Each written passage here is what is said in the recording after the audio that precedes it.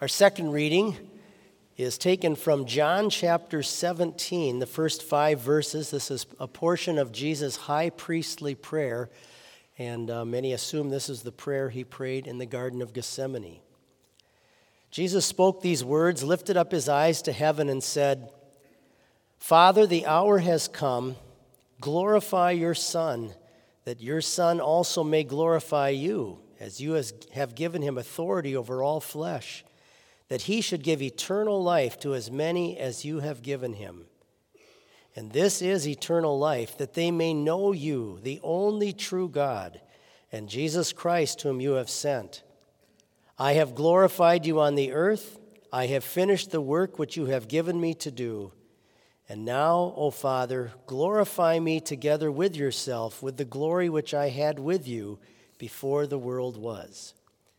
These are your words, Heavenly Father. They are your truth. We pray that you would increase our faith through them.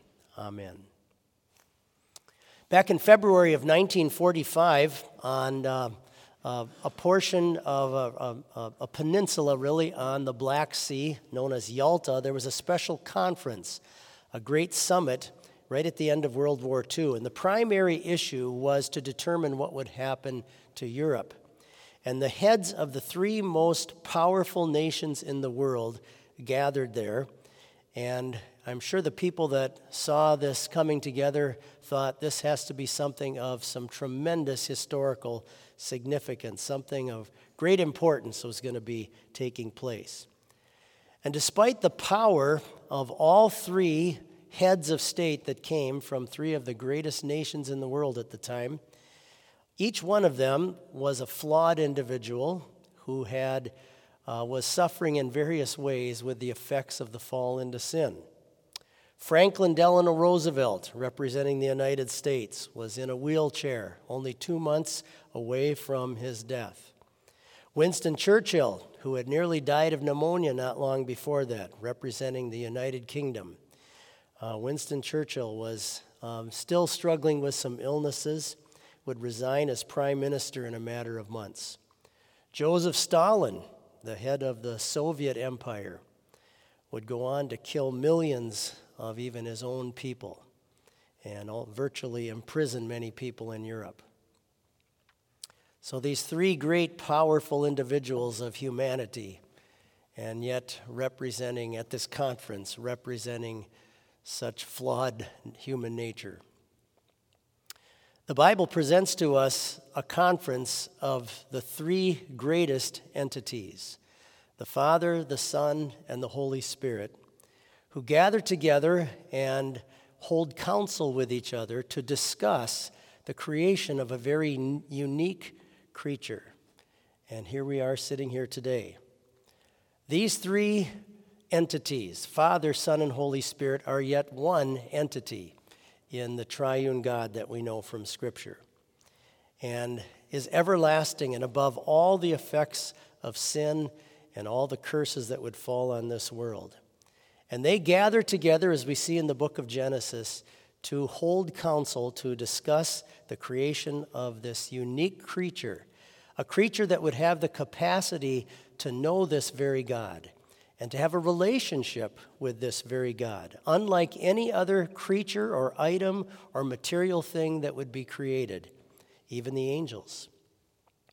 And this very God, Father, Son, and Holy Spirit, wants you to know that long before you and I ever even thought about the possibility of a God, that he was already thinking about you and me and already planning for you to come and live with him forever. The triune God transforms all other life forms, and himself is the very source and creator of all life. And yet this same all-powerful God that sometimes to us may seem so far out of reach from our world is not aloof. He intends to know each one of us personally, individually, and has designed each one of our bodies, given us our talents, and knows how many hairs are on our head. And he wants to be personally active in your existence in this world and in the world to come. The Hebrew words in front of us in Genesis chapter 1 are very interesting, where God says, "Let us make man in our image." The three persons now hold counsel together to discuss this. And the Hebrew there is wonderful, that it not only shows a plurality of the persons, and yet the oneness of God in this triune God. Your existence that is here called into being, your existence is a deliberate and obvious plan of God. This is not some strange random thing. You're not just a random bit of material that has evolved from other type of life forms. And so your existence and your knowledge of your existence matters to God. And that is why he chooses to have this recorded for us by his Holy Spirit. There is a thoughtful intent from a supreme being behind your very existence. So not only did God create us and create humanity, but he wanted us to learn about it. He wanted you to know about it. He wanted you to understand the intricacies of how you are a unique creature from anything else that is created in the world. And so he's made sure to record that throughout the pages of Scripture, starting primarily in Genesis chapter 1. And so this heavenly council among the three persons of the Trinity is called upon to design the very physical bodies that we have, the minds that we have, the souls that God has placed inside of us. And there is a built-in superiority to this humanity, this human creature that is to be above all other creatures by God's deliberate decree and design. The Hebrew word used here for create is only used in the Old Testament when God is the sole author of the action, and only when it is an act that is unique and unprecedented, the word for create. Just recently, Charles was crowned the new King of England after the death of his mother, and the crown that was placed on his head bears inside of it a large ruby stone that is 170 carats. It's called the Black Prince's Ruby. And that crown has close to 3,000 jewels all over the crown. Think of that a little bit like a picture of God's creation and the stars and the heavens and the universe and everything else. All the different things are like the little jewels and gems that God creates.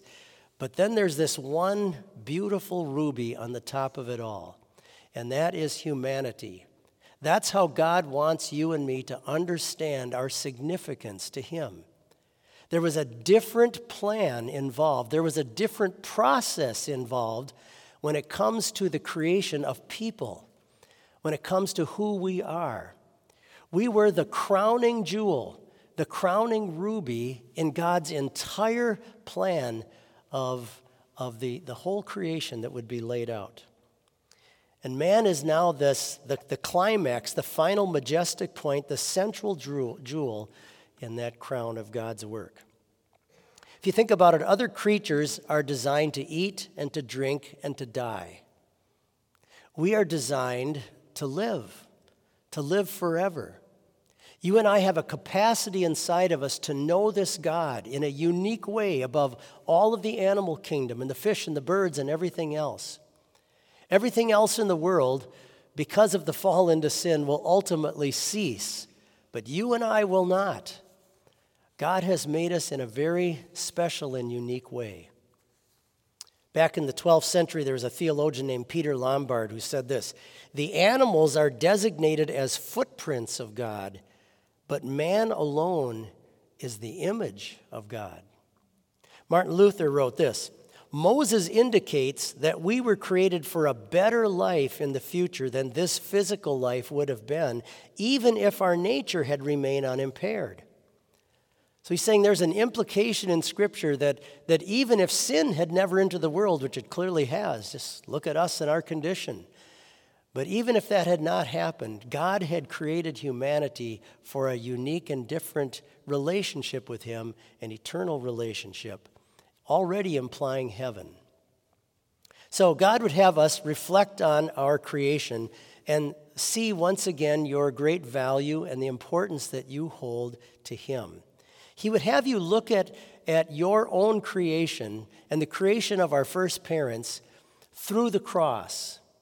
Look at it through the blood of his Son, because that once again reminds us and shows us of the tremendous value that we have to God. It's as if God is saying to you and me in Scripture, see how much you matter to me and how much you have always mattered to me and how much you always will matter to me. And so the arrival of God's Son into the world to go to the cross, and as we see in our Lord's words just the night before, to go to the cross to ultimately redeem us out of all of the conditions that would fall upon us because of the fall into sin. That, again, reiterates to us the tremendous importance that we have to this triune God.